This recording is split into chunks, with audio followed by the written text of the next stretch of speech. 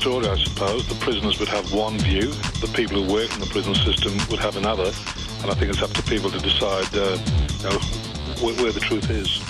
Give government propaganda and the media spin doctors the flick.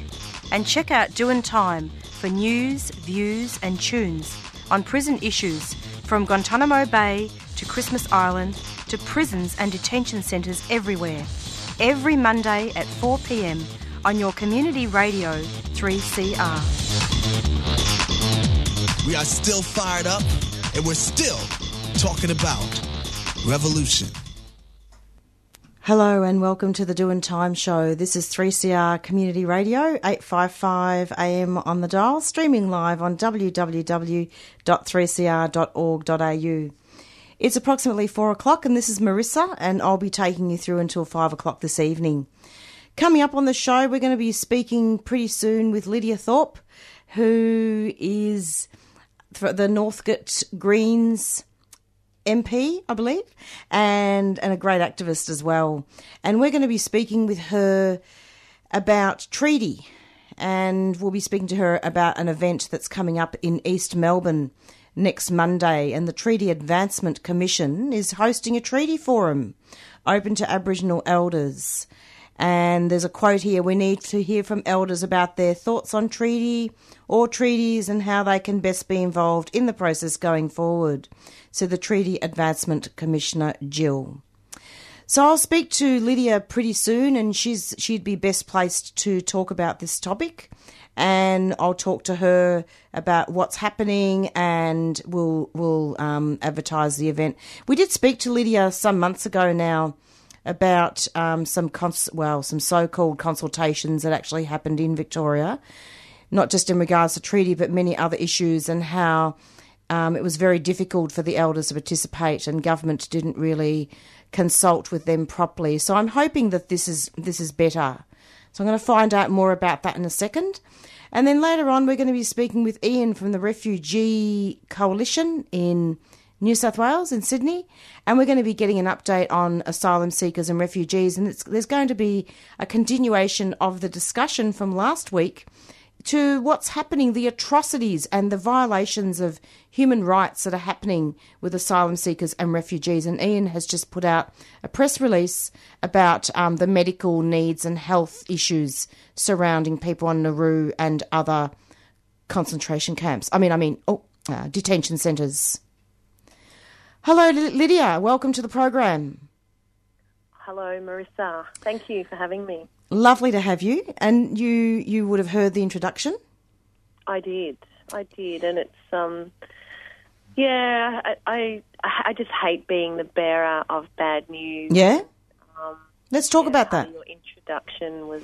Yeah, I just feel like I'm being negative about the process. Not at all.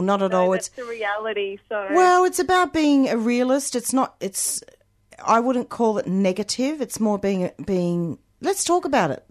Talk to me. Let's. Okay.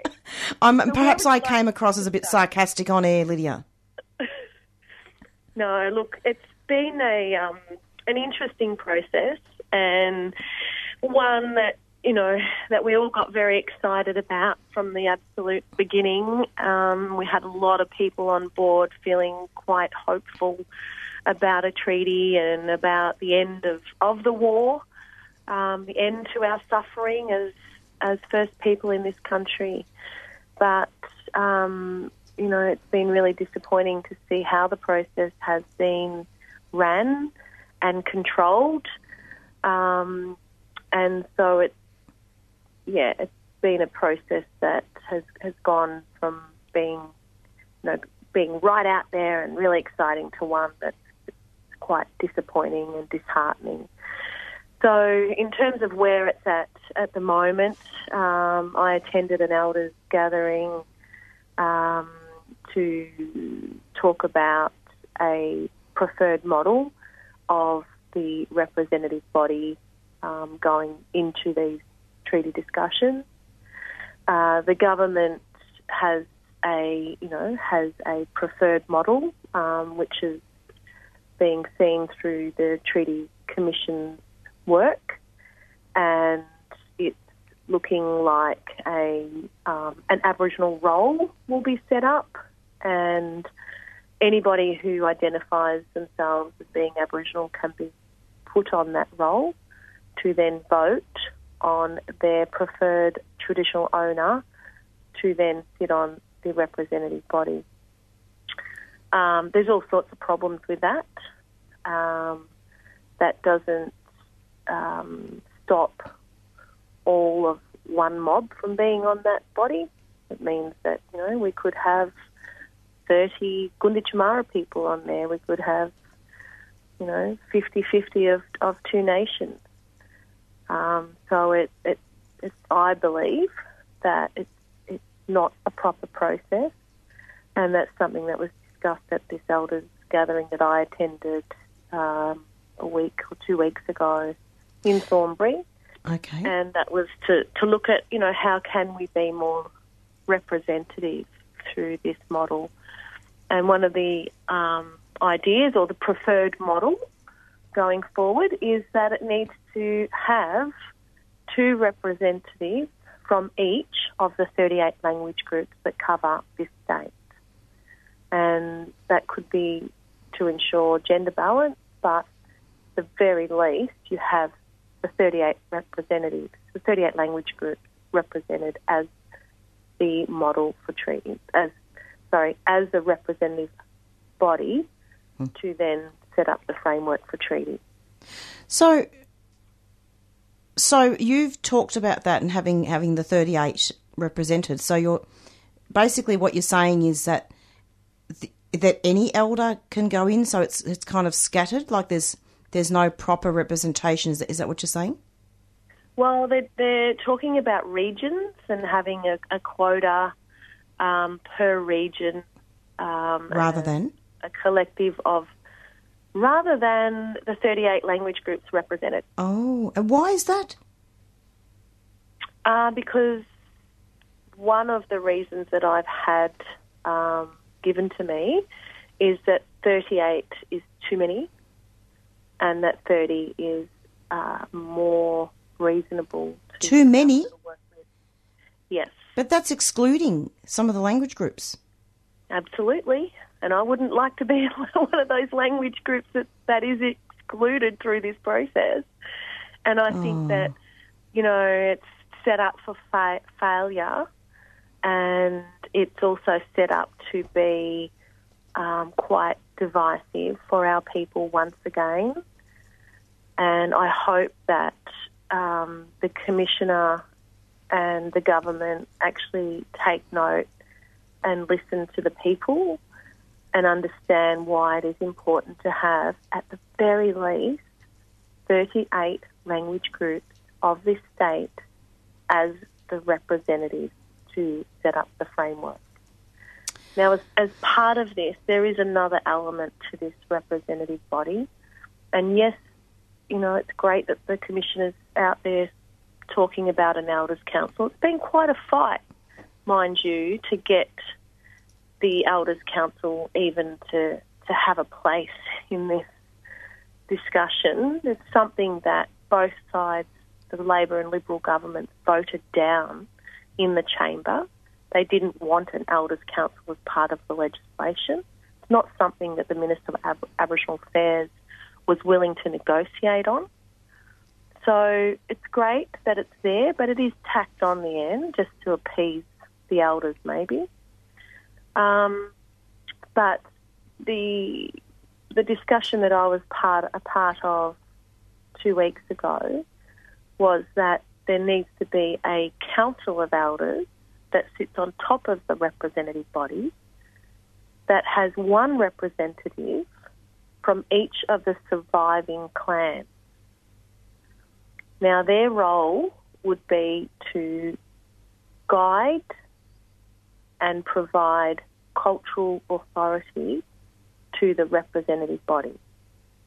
They would only have to meet twice a year, but it would be twice a year that 100 elders come together to provide cultural guidance, cultural authority to a body that's about to go into a treaty negotiations, which I don't think is too much to ask. No. So that's the alternative to what you will see or what you will hear about next Monday and Tuesday when the statewide elders gathering occurs, and then the following day the statewide treaty meeting occurs. So I've seen some great paraphernalia out there about the whole treaty meetings and what they're looking to achieve. But I think that they're going down the wrong path and that they need to ensure that, as I said, at the very least the 38 language groups are at the table, and the Council of Sovereign Elders, original sovereign clan elders, provide that authority and that guidance. It sounds pretty paternalistic, I think, that there's got to be a way not to censor people's involvement, and perhaps that's a very strong word, but it sounds to me as though the model was actually arranged without consultation from Aboriginal people. Well, they will say they've been doing a roadshow around the state, and that's part of the discussion, but there's only one model being proposed throughout those consultations. There's not a couple of models. There's not this model being proposed. So when you've got a very well-funded process of a roadshow going around one preferred way to go forward, then people will go with that only model that they've been talked to about. But I think people need to look at this alternative model. Yep. They need to understand what that means. They need to understand what both models mean in terms of giving up our sovereignty or even negotiating our sovereignty. Every Aboriginal person in this country needs to understand what we're about to do here. And it's very important that we get it right from the absolute beginning. So this is the state government that's organising all this, correct? No, it's the Treaty Commission, which was set up by the state government, so it's funded by the state government, and the Elders Gathering and the statewide treaty meeting is something that I asked for as part of the negotiations to pass the bill. Okay, so what would be useful at this point, Lydia? We've talked about the preferred model, but let's go back and maybe you could briefly just talk about what led up to the bill and what's in it. So the bill or the legislation is to set up a representative body which will set the framework for treaty. The legislation does not and would not include acknowledging First Peoples sovereignty in this country. The legislation also would not include an elders council in the legislation. So they're the two pretty big things that is not included in the treaty legislation. One of the things that we were able to get into the legislation, which wasn't there prior to the Greens having their say, was the word traditional owners. So the treaty, the bill only talked about Aboriginal Victorians, which I questioned and asked, well, what is that? And it was anybody who identified as an Aboriginal Victorian. And our argument was, well, no, this is a treaty and it has to be with traditional owners.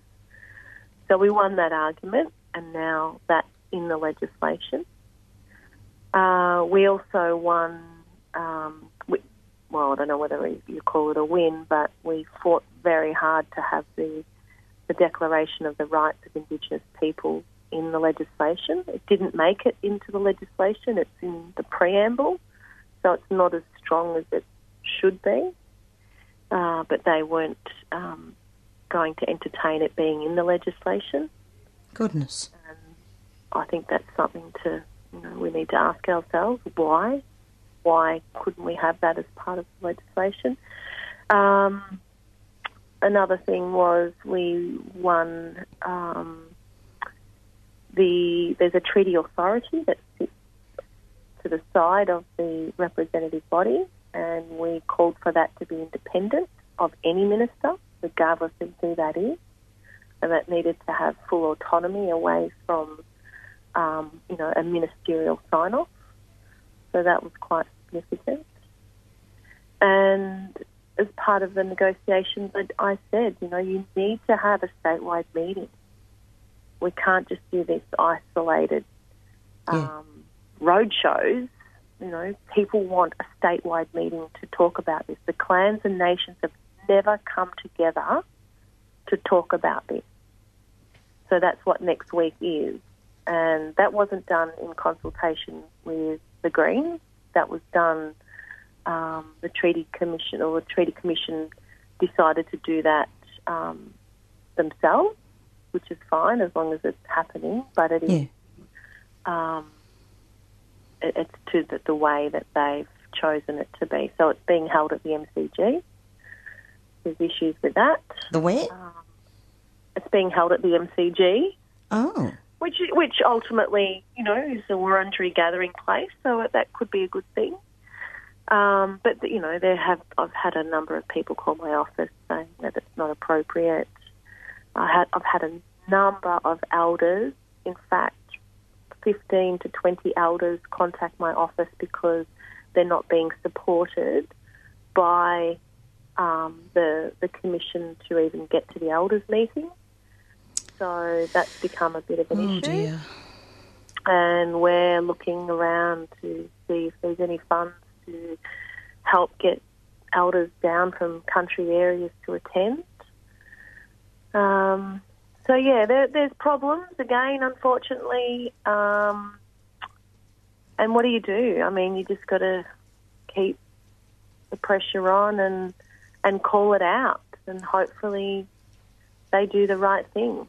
But Absolutely. if they don't, it's a process. A treaty will not happen if we're going to continue to deny people their right to have a say. Absolutely.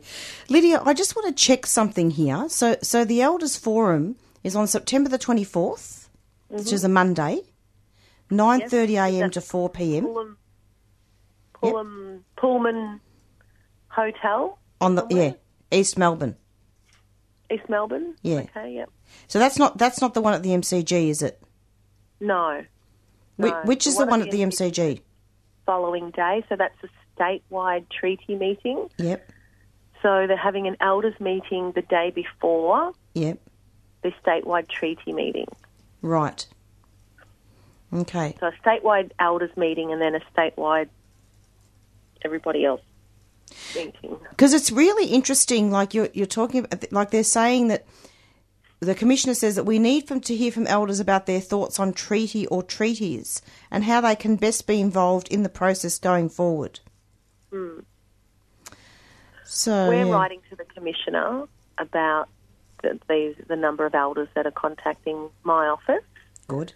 So we're asking the Commissioner to please assist these elders to be at that meeting. And so we're hoping to get a response there. We're also letting the Minister for Aboriginal Affairs know that this is happening. Maybe it's an oversight. So hopefully it can be rectified in time for those elders to attend. I really hope so, because what it sounds like to me, it sounds a little bit disorganised. Yeah, well, there's not really a lot of information about an agenda and what's happening on the day. There's no information about what a treaty is, what it could look like, what it could mean. So what do people do when they get there? Exactly. people need free, informed, prior consent. That means you have to give people information, all of the information that's available, all of the different models that are available, so people can decide for themselves. And I think if we don't have it, as I said, the 38 language group represented, then we're in trouble. I think so. And part of the process should be, what if there are 2 other language groups that we didn't know about? We've been so smashed by colonisation and so, oppressed for so long and had so much taken away from us. We may, through this process, establish that there is another language group out there.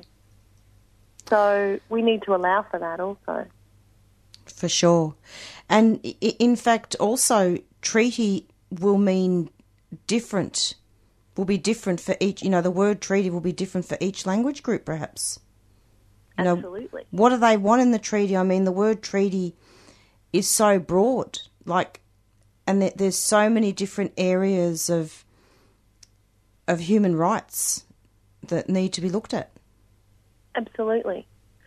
I was in the forest on the weekend and I was with 3 language groups who weren't even aware of the mass destruction of logging on their country.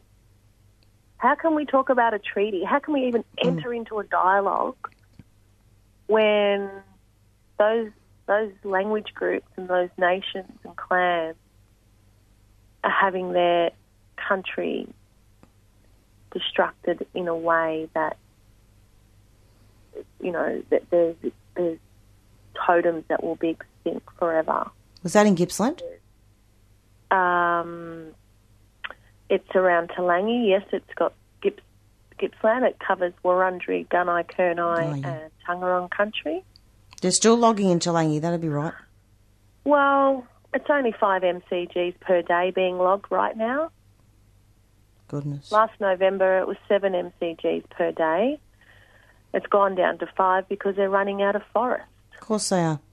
And they're running out of possums, which is the totem of the Tangarong.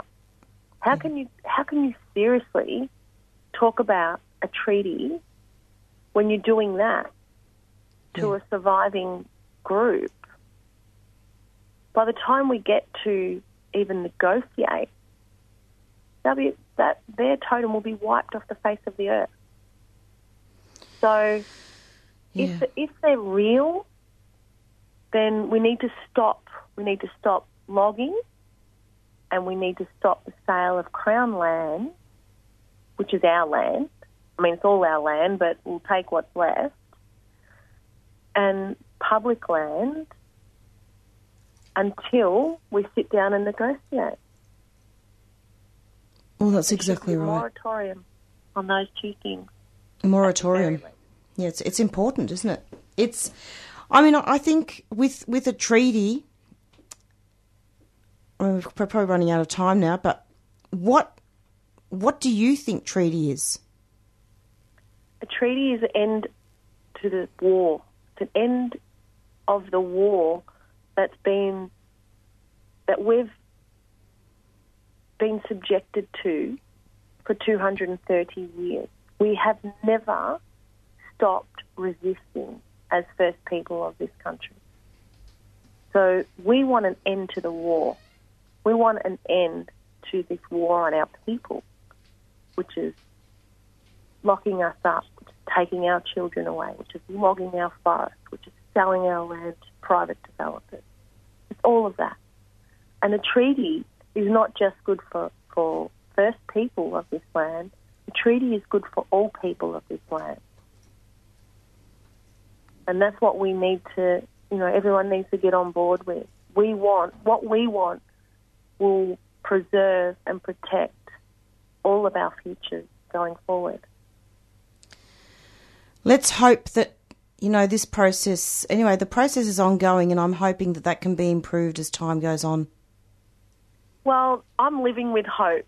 I'm not giving up. I'm putting my faith into my ancestors and my old people and what we've got in front of us right now. And I'm just hoping that after next week that there'll be a clear pathway and a one that has integrity and one that is respectful of our ancient practices. I hope so too, Lydia, and hopefully we can have you back for an update in the next month or so. Sure thing. Thanks so much. No worries, Marissa. Keep up the good work. Take care. Take care. Bye. Bye. And that was Lydia Thorpe. And she's the Greens MP for Northcote and indeed a very impressive activist and speaker. And we were talking about treaty and some of the processes that are happening. And I think what was important was that we got what often is not talked about in the mainstream media. 3CR's Doing Time show is more than that. It looks at what's really happening.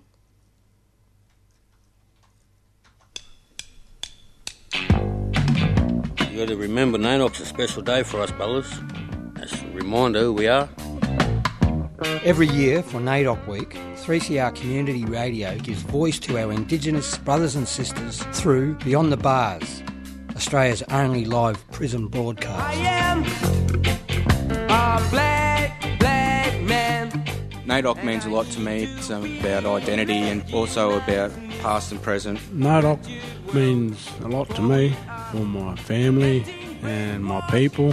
And the people forgetting about our rights. You can access audio from current and past Beyond the Bars broadcasts via the 3CR website. Go to 3cr.org.au/Beyond the Bars and either listen to or download audio from Australia's only live prison broadcast. Happy NAIDOC!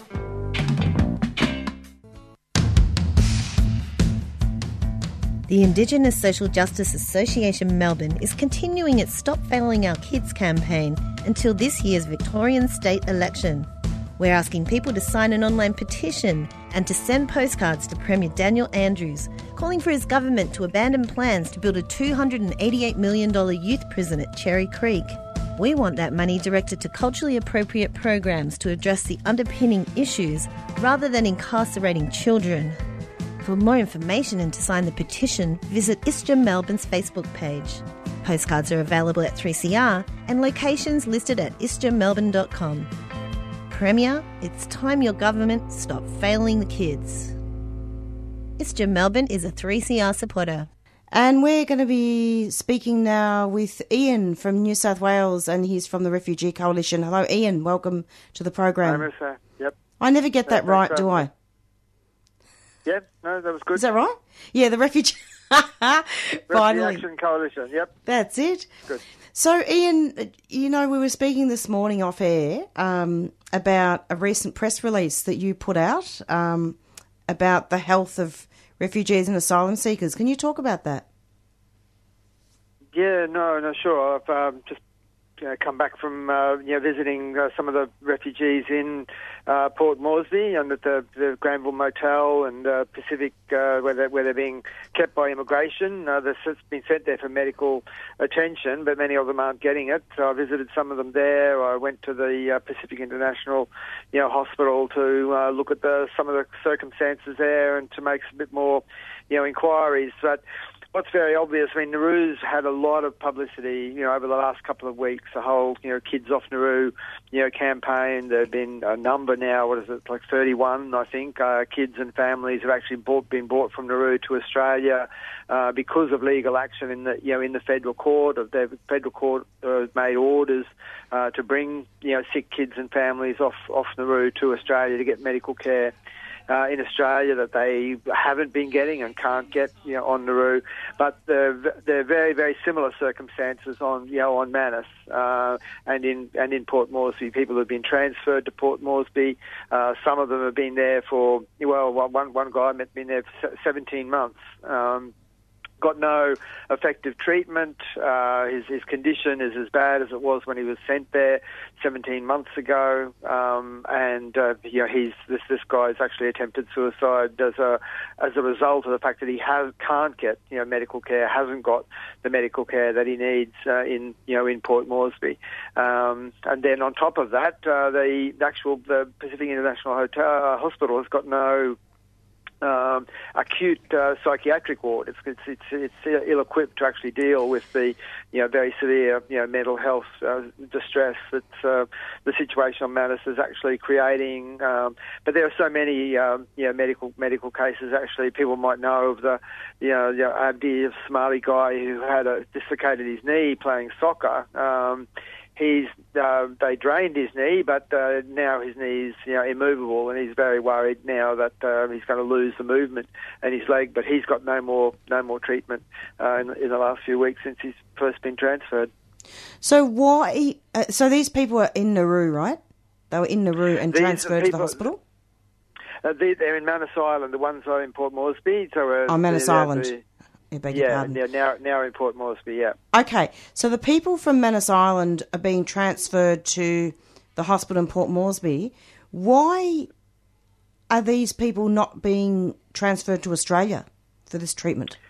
Well, the Australian government has got a policy to put in place perhaps 2.5 years ago now, where Border Force overrules recommendations made by doctors, whether that's on Nauru or Manus Island. But doctors offshore have made a number of recommendations, that people can't get treatment in Manus or Port Moresby or Nauru. They need to be transferred, somewhere else, usually Australia, to get that treatment. But Border Force has vetoed, those recommendations. So another case I saw, for example, in Port Moresby was of a person who had got a letter in July 2017 from IHMS, the medical provider for the refugees, saying that they could not provide the surgery, the urgent surgery that was needed by this particular refugee, and it could not be done in PNG. The recommendation was from IHMS to Border Force that this person be transferred to a place that they could get the surgery, that could rectify his problem. He's still sitting there. July 2017, IHMS made their recommendation to Border Force. Border Forces has done nothing for what is it now? What's that? 16 months. So we'll certainly be looking to actually try and get these cases to the federal court in the same way that lawyers have got the cases on Nauru to the federal court. So these people are effectively being left there to die. Well, some of them are. I mean, the mental distress has created enormous problems for people, and it's difficult to describe. The kind of the consequences. People who have acute psychiatric episodes in Port Moresby, some of them are simply being transferred back to Manus Island because they haven't got the medical facilities in Port Moresby to actually deal with those acute cases. We've got 3 instances of attempted suicide, on Manus Island, because Manus Island has got absolutely zero places in which people's mental health can be, cared for in any kind of way. And the result of 5 years of detention on Manus Island, the fact that people with very serious debilitating diseases or other medical conditions actually sent to Port Moresby for medical treatment don't get it, then it's magnified and and aggravated by the fact that they can't get treatment that they've been sent for from Manus Island to Port Moresby.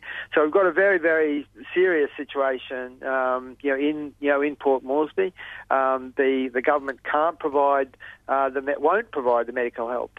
They can provide the medical help, but they've got to get them off Port Moresby, off Manus Island to Australia, where they can get that proper medical help. At the moment, the Border Force is refusing to do that. That is absolutely appalling, Ian. Honestly, it's appalling and a national disgrace.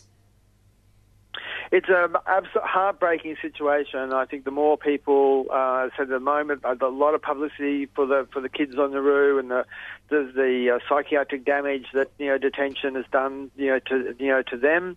We're hoping that we'll start to see more cases now that go to the federal court to actually start getting the parents and the single men and the single women who are suffering just as badly from both Nauru and Manus Island. But it's beyond the disgrace, that border force that they've transferred people to Manus Island illegally, unlawfully, according to to PNG law and the PNG Supreme Court. They know they've got a duty of care.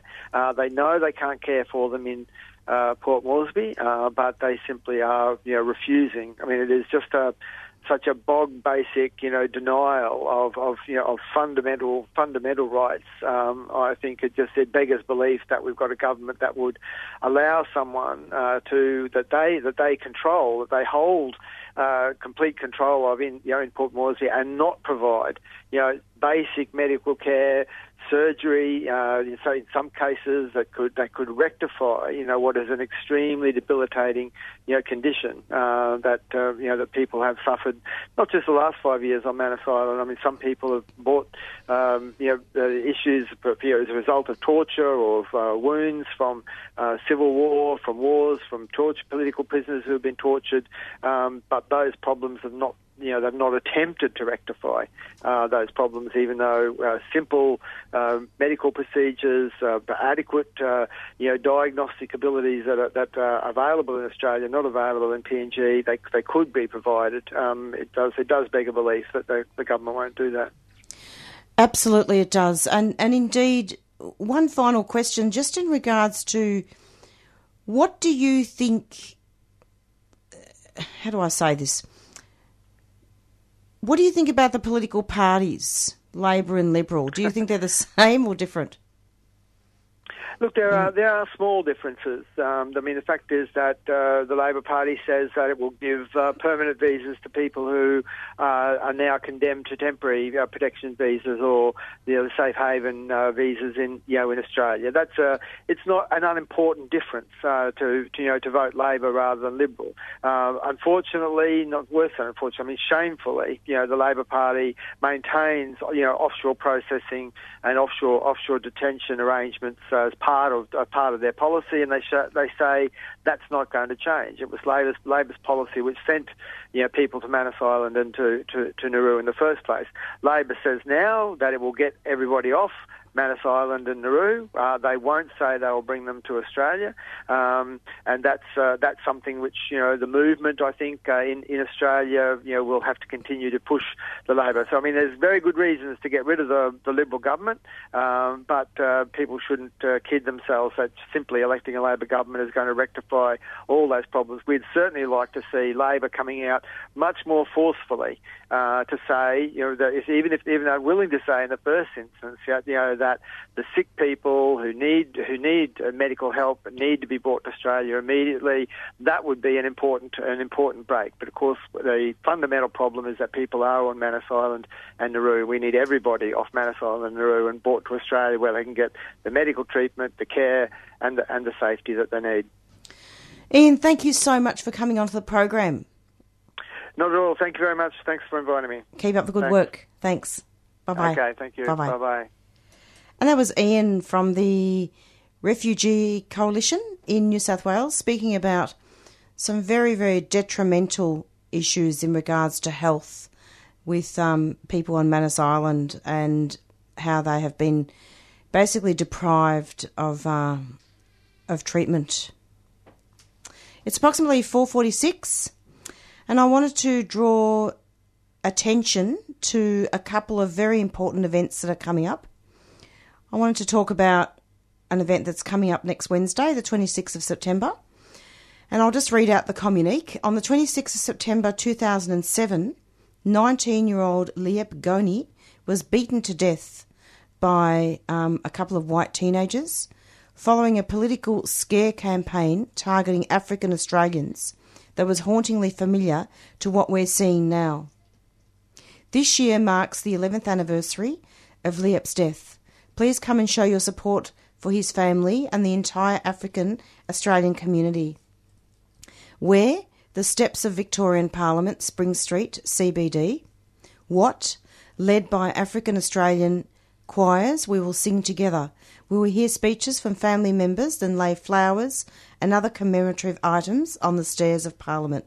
You are invited to bring an item that reminds you of someone you have lost as a way of demonstrating the shared human experiences of grief, love and hope that bind us together. When? September the 26th, 12:30 p.m. And basically, this young man was known for his immense generosity, his kind and peaceful nature, and his love for basketball. A role model to his younger siblings and cousins, Liep went above and beyond to help family. He was a peacemaker, often praised by teachers and sports coaches for his role in persuading other kids to avoid conflict. Having lived in a refugee camp when young, he knew firsthand about how tough life is for so many, and counted himself lucky. After his death, his mother discovered that throughout his time at high school, he had been quietly sending off some of the pocket money he earned from odd jobs to a little girl he sponsored through World Vision. He was deeply loved by his family and community. Everyone felt the pain of his death. But this is not the Liep that the media or politicians wanted us to know about. The political context at the time of Liep's murder was similar to the political context in 2018. Prominent politicians and the media had been racialising crime and connecting it to African migrants. Following his murder, Goni's death was politicised by the federal government and blamed on the African community rather than the two white men who had beaten him. Liep's death shows the devastating consequences that these self-interested political games have on the real lives of the people targeted. After over a decade of grieving for their loss, the Goni family have been heartbroken to see the same thing happening again, with tellboys and politicians whipping up fear by singling out one group in the community and telling everyone else to fear them.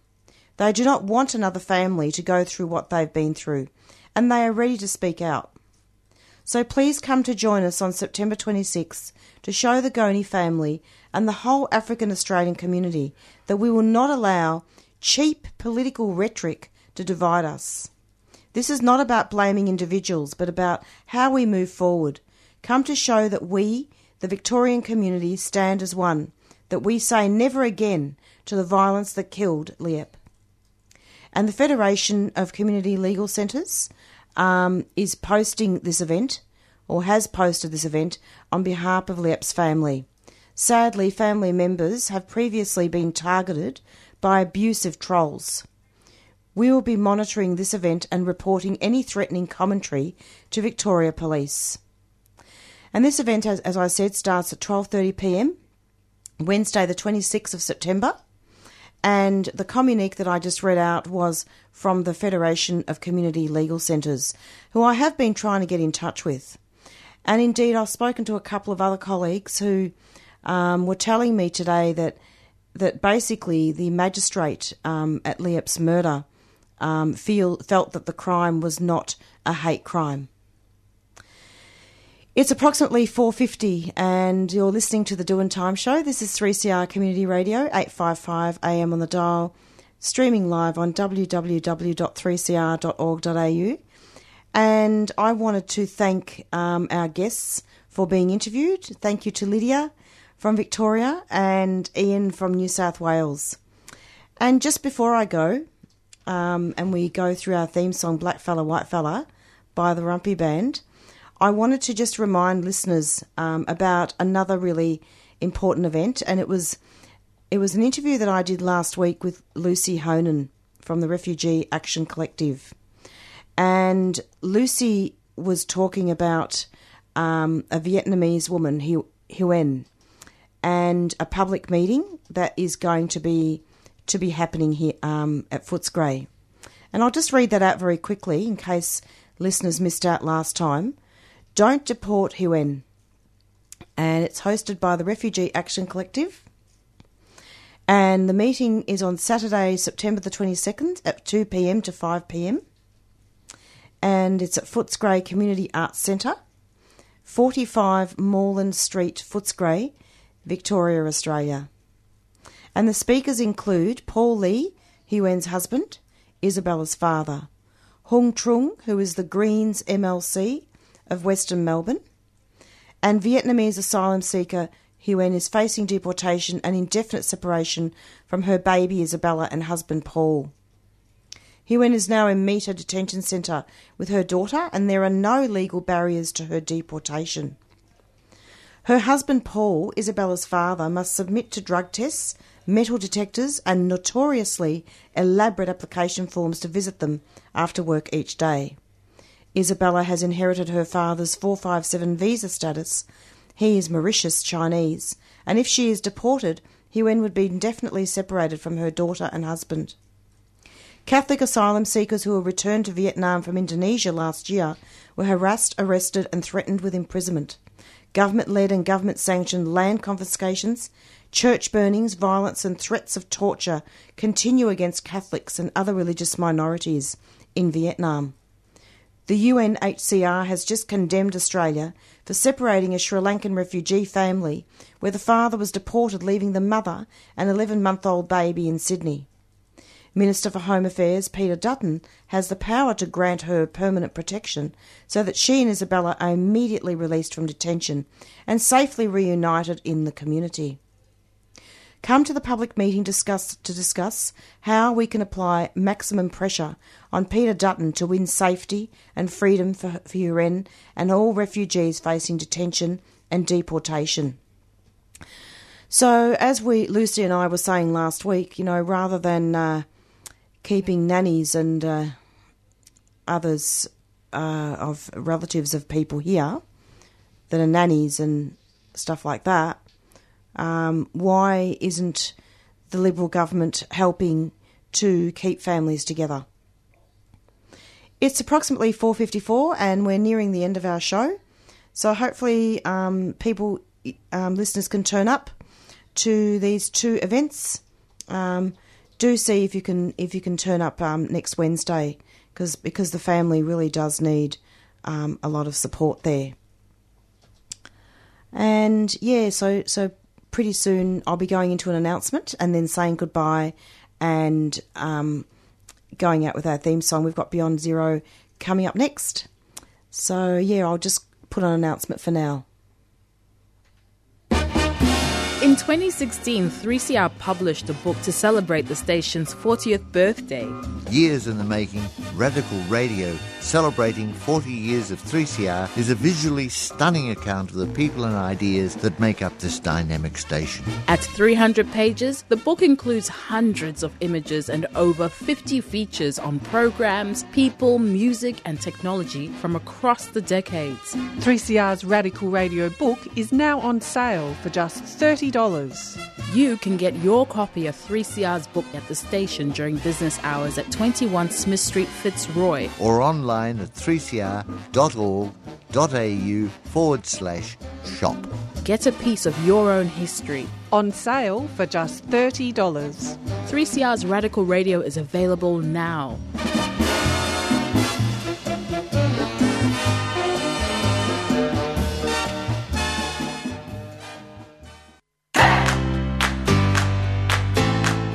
CR is in the running to receive nearly $100,000 to help us retrofit our station for greater accessibility. That means better handrails, doors, taps, ramps, and more to provide improved access for everyone.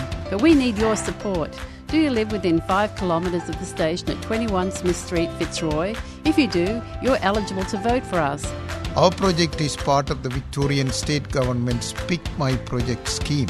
And you can jump online and vote for 3CR's Community Radio Accessibility Project by going to 3cr.org.au. It's only with your vote that we can receive this important funding to make our station more accessible.